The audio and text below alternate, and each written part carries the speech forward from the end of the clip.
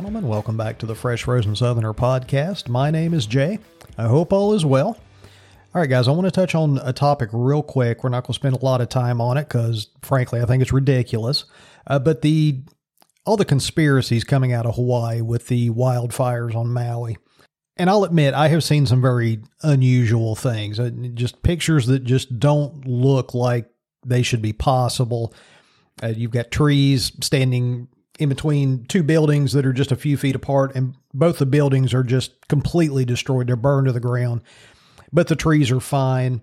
Cars sitting amongst, there'll be 10 cars on the street, and 9 of them are just burnt husks, and one of them looks like it just rolled off the assembly line. The blue umbrellas, everybody's seen the blue umbrellas, or the roofs on buildings that are blue, and the buildings are fine, and everything around them is destroyed. I am seeing some really unusual things. Just pictures and stories. Like, number one, why were the police not allowing people to evacuate? That's very strange. There's probably a reason for it. It may not make any sense to anybody but whoever ordered it, but there's probably a reason that was done. I don't believe that the police in that situation, even if you were ordered to, if this was a small town that you lived in and you'd grown up in and you were the police, and the whole town was on fire and people were running at you, would you keep blockading the road? No, you'd let people out. So I feel like there's a reason behind all this that we just haven't heard, probably mostly because it doesn't make for a very good story and it goes against the narrative that's getting all the clicks. But I really want you to just stop and think about some of the stories that are coming out of this. And a lot of people are saying it was a directed energy weapon. So what you're saying is that our government in this country is a Bond villain, and they have a death ray up in space, and they just decided to use it. Something over water rights. I mean, I haven't followed this story very closely. About a week ago, my news feed on Facebook, that's pretty much all it was showing, was these conspiracy theorists about the Maui wildfires. And I don't know what really went on there. I don't think anybody on the mainland has any clue what actually went on. But do you really believe that our government just decided, hey, we want this land, the people aren't selling it, so you know what, screw it, let's just kill them? I mean, I think I have about as low opinion of our government as anybody in this country right now, but do you really believe that they are just going to just smite from on high a bunch of people?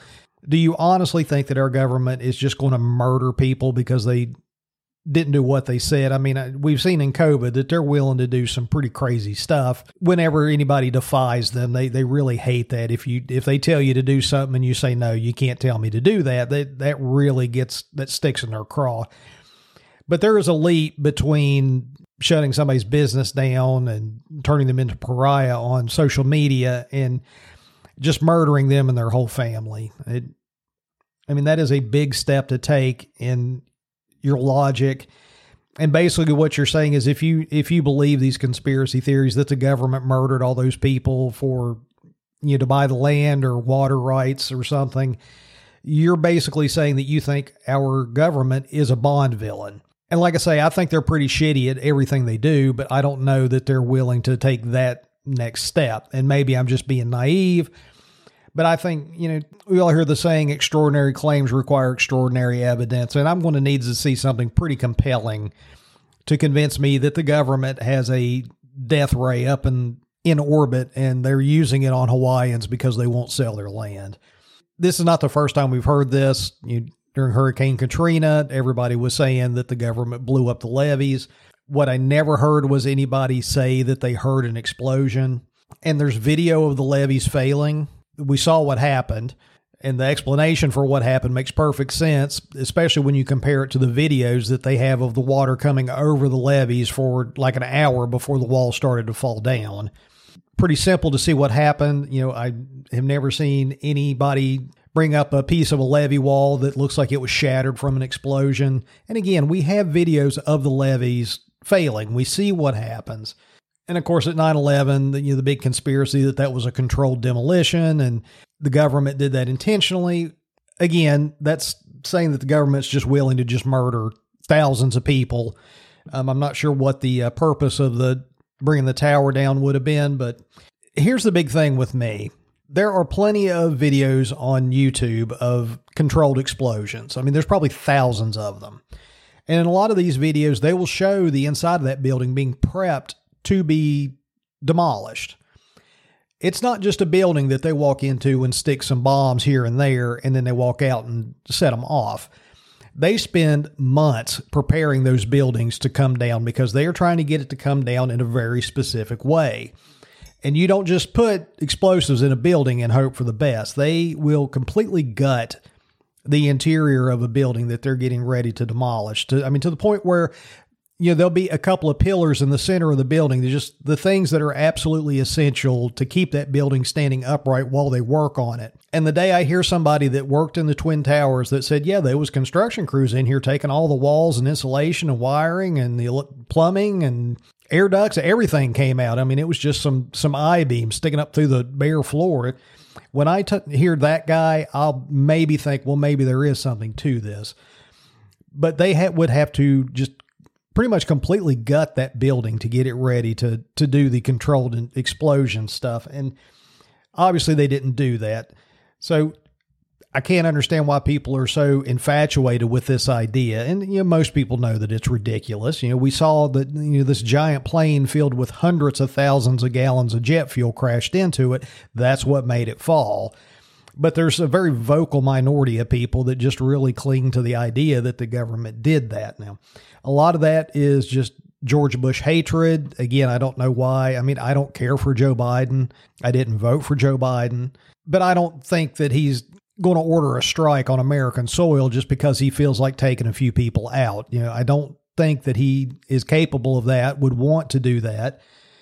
And again, maybe I'm naive, but let's keep things in the realm of the possible when we're looking into these things. You're always going to have some nut jobs that want to believe the most fantastical story they can come up with. But a lot of these pictures that you're seeing, and again, I've seen some very unusual pictures. I've seen a couple of pictures of cars that are just like sitting in a dirt lot. There's nothing near them, but the car is just a burnt husk. And I actually saw one where it had burned so hot that the aluminum wheel on the tire had melted, and there was a little stream of aluminum coming away from the car. The only problem with pictures like that is we don't know the provenance of the picture. You've got a lot of quote unquote citizen journalists that are reporting on that stuff. And there's no way for me to tell sitting in Virginia. I'm 6,000 miles away from Hawaii. I'm about as removed from it as I could possibly be. Did that guy pull that car to that lot and then set it on fire so he could put a picture on it? Or is that just something he come across that needs to be explained further?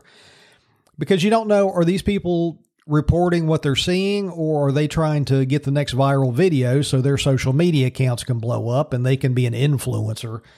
And I enjoy a good conspiracy theory as much as the next guy, but it's got to make a little bit of sense. And I just feel like with this Maui wildfire story, we've kind of jumped the shark. We went to some really dangerous territory.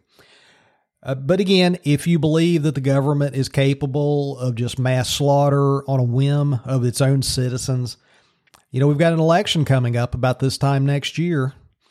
You could spend some time in the next few months, figure out who the outsider is, who is the man or woman who they're not career politicians. They've spent the first 25 years of their life after college running a business, running some kind of foundation, being a doctor.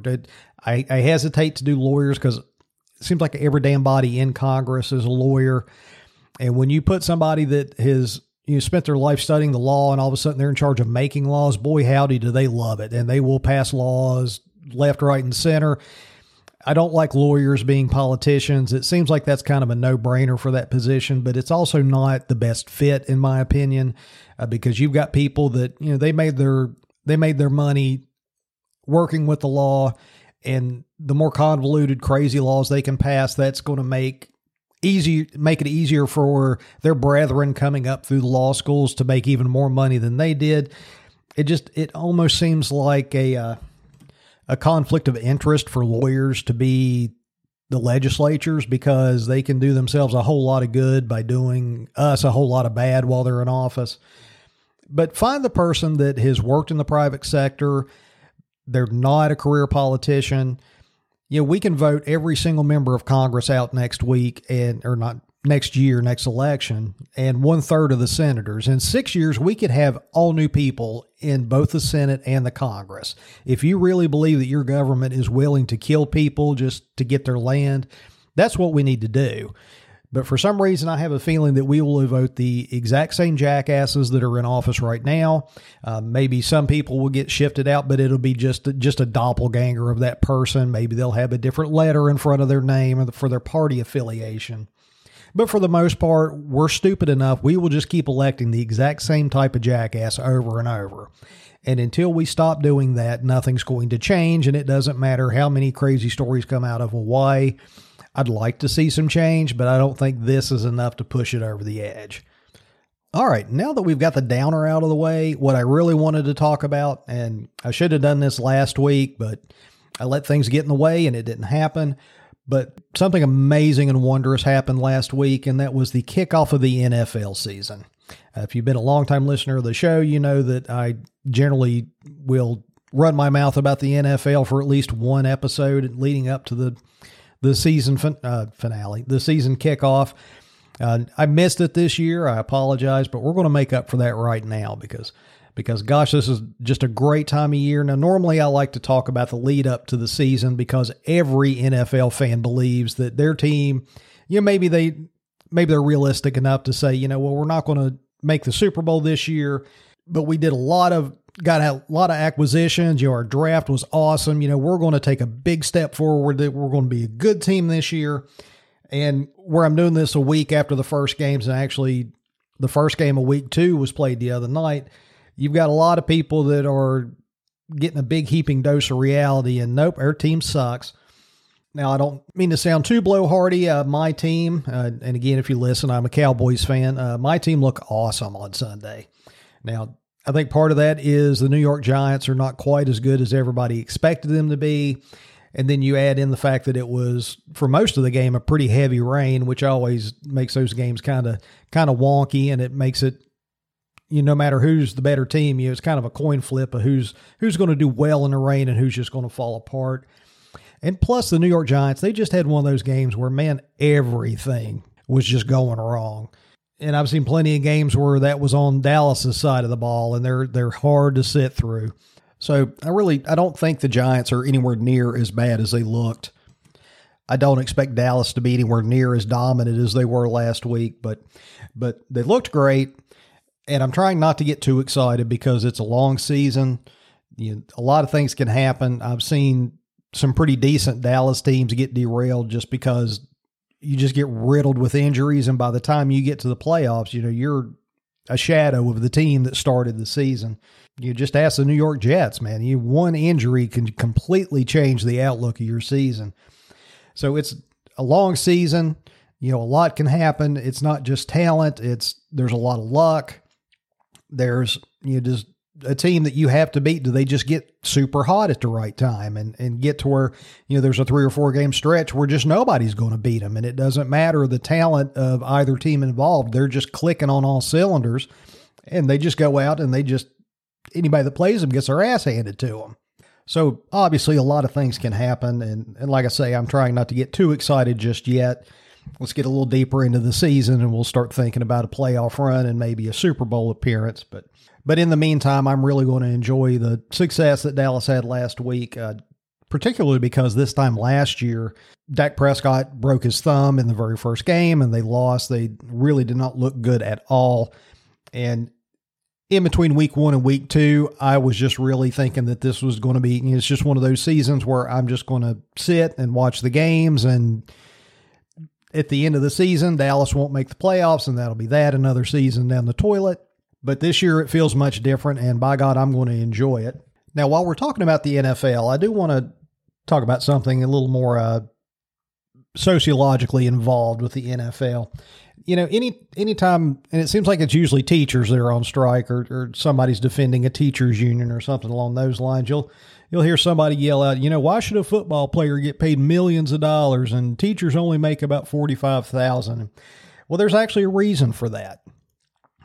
Think about how many schools are in the city you live in or the county you live in. And then think about how many teachers work at that school. Now, the county school district where I live, they employ about 330 teachers. That's just one county.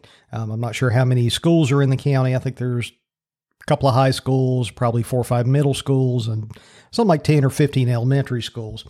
But that's just one county. In the entire NFL season, there are 1,696 roster spots across 32 teams. So in any given year, there are less than 2,000 people playing on an active roster in the NFL. Let's just say 1,700. 1,700 people out of 7 billion on the planet. Now, we throw around the term, 1 in a million pretty liberally. That's not 1 in a million. That's 1 in 4 million. One person out of every 4 million people on this planet has the physical gifts to play in the NFL. So you have a tiny group of employees that are working for a league, a company, however you want to think of it, that their revenue in 2022 was about $18 billion. They are generating a huge amount of money through ticket sales, and that's just the NFL's revenue. You got to think, the stores that sell the shirts.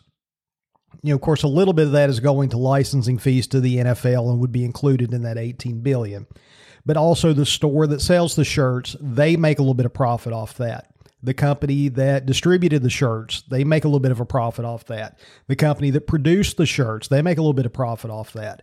So the $18 million, that's just the NFL. There are billions upon billions of dollars being generated in these secondary industries around the NFL that only employs 1,700 players.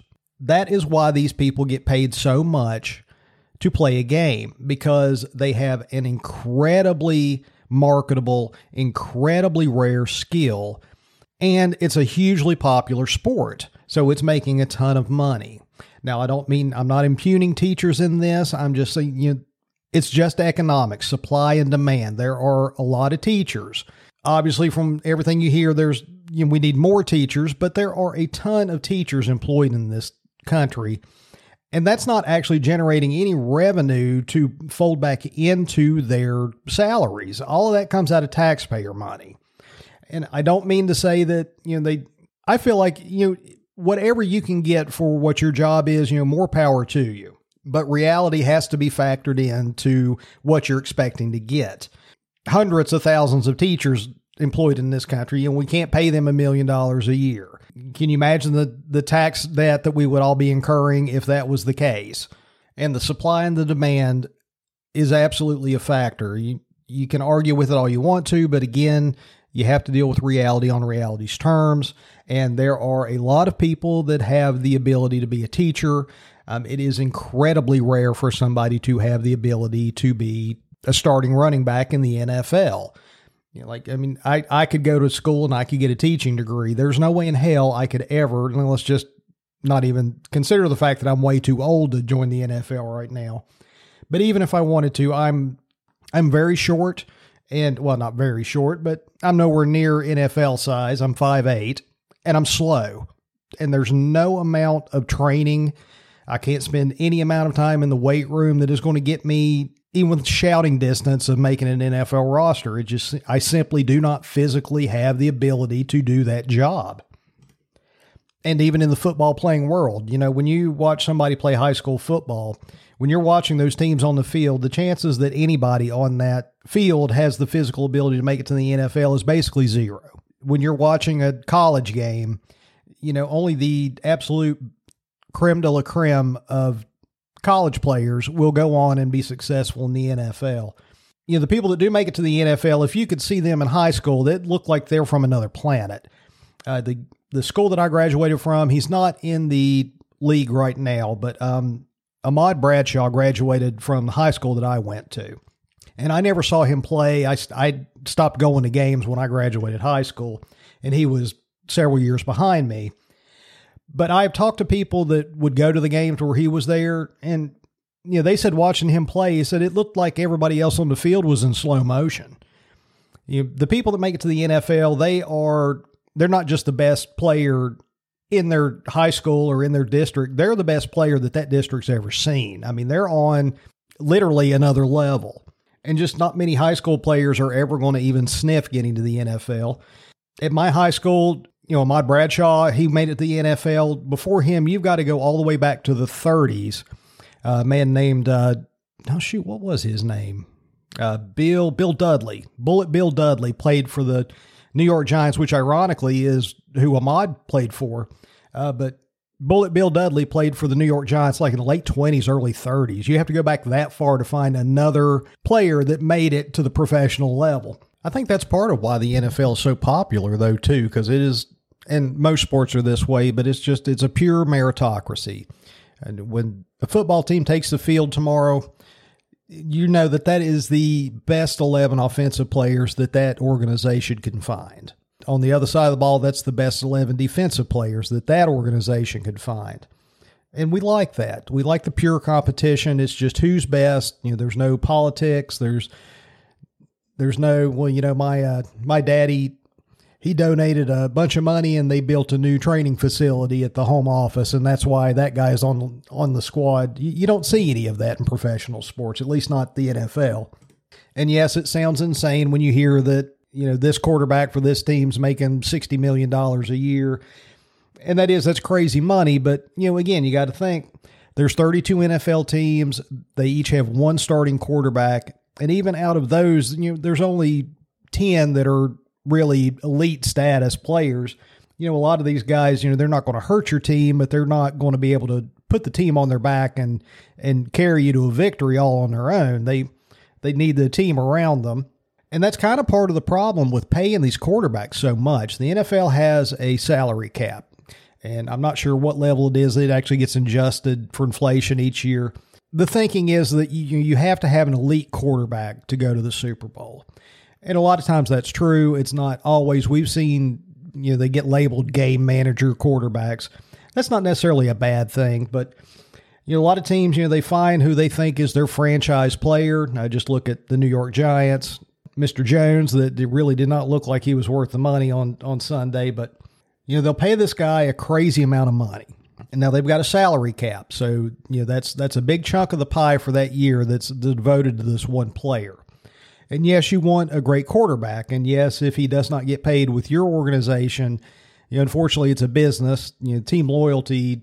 And I understand, an NFL careers only will last 8-10 years. You need to make your money while you're there.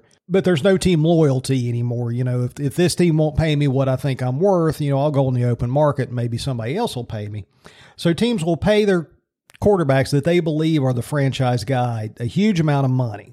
The problem that you run into, it's a double-edged sword when you do that, because you've paid this guy a lot of money. You've got less money to pay the other 52 guys on your roster. So you start losing skill players around the guy. You start losing your good linemen. And a lot of times these guys will pay their quarterback, and that very next year you'll start to see a decline because they start losing the pieces. And again, I said there's very few people that can just put the team on their back and everything will be fine. All these guys, I don't care how good you are. Troy Aikman was a fantastic quarterback for the Cowboys, one of the most accurate passers in the world. But as the salary cap kicked in and they started losing players, their productivity started going down. Their records weren't as good as they were anymore. They stopped going to the NFC Championship every year. It's just what happens when you see these quarterbacks get paid these huge contracts. All of a sudden the really good receivers that they had, they're gone. The offensive line's not as good. The guy's getting sacked more. He's starting to throw more interceptions because he doesn't have time in the pocket. It affects the team. And I really think in the next few years, you're going to start to see teams kind of slow the roll on paying the quarterbacks these huge amounts. They're going to try to find somebody that, is close to that elite level, but maybe not in that rarefied air of like Patrick Mahomes or Josh Allen. And they're going to find a guy that'll say, look, I understand I'm not quite as good as these guys. I'll take a lower pay so we can have better players around me, and let's go kick those guys' asses. I kind of fully expect that you're going to see that soon. I think the teams are going to figure out that, yes, it's great to have this superstar quarterback in the stable for the remainder of his career, but it's killing our team. And, let's face it, money talks.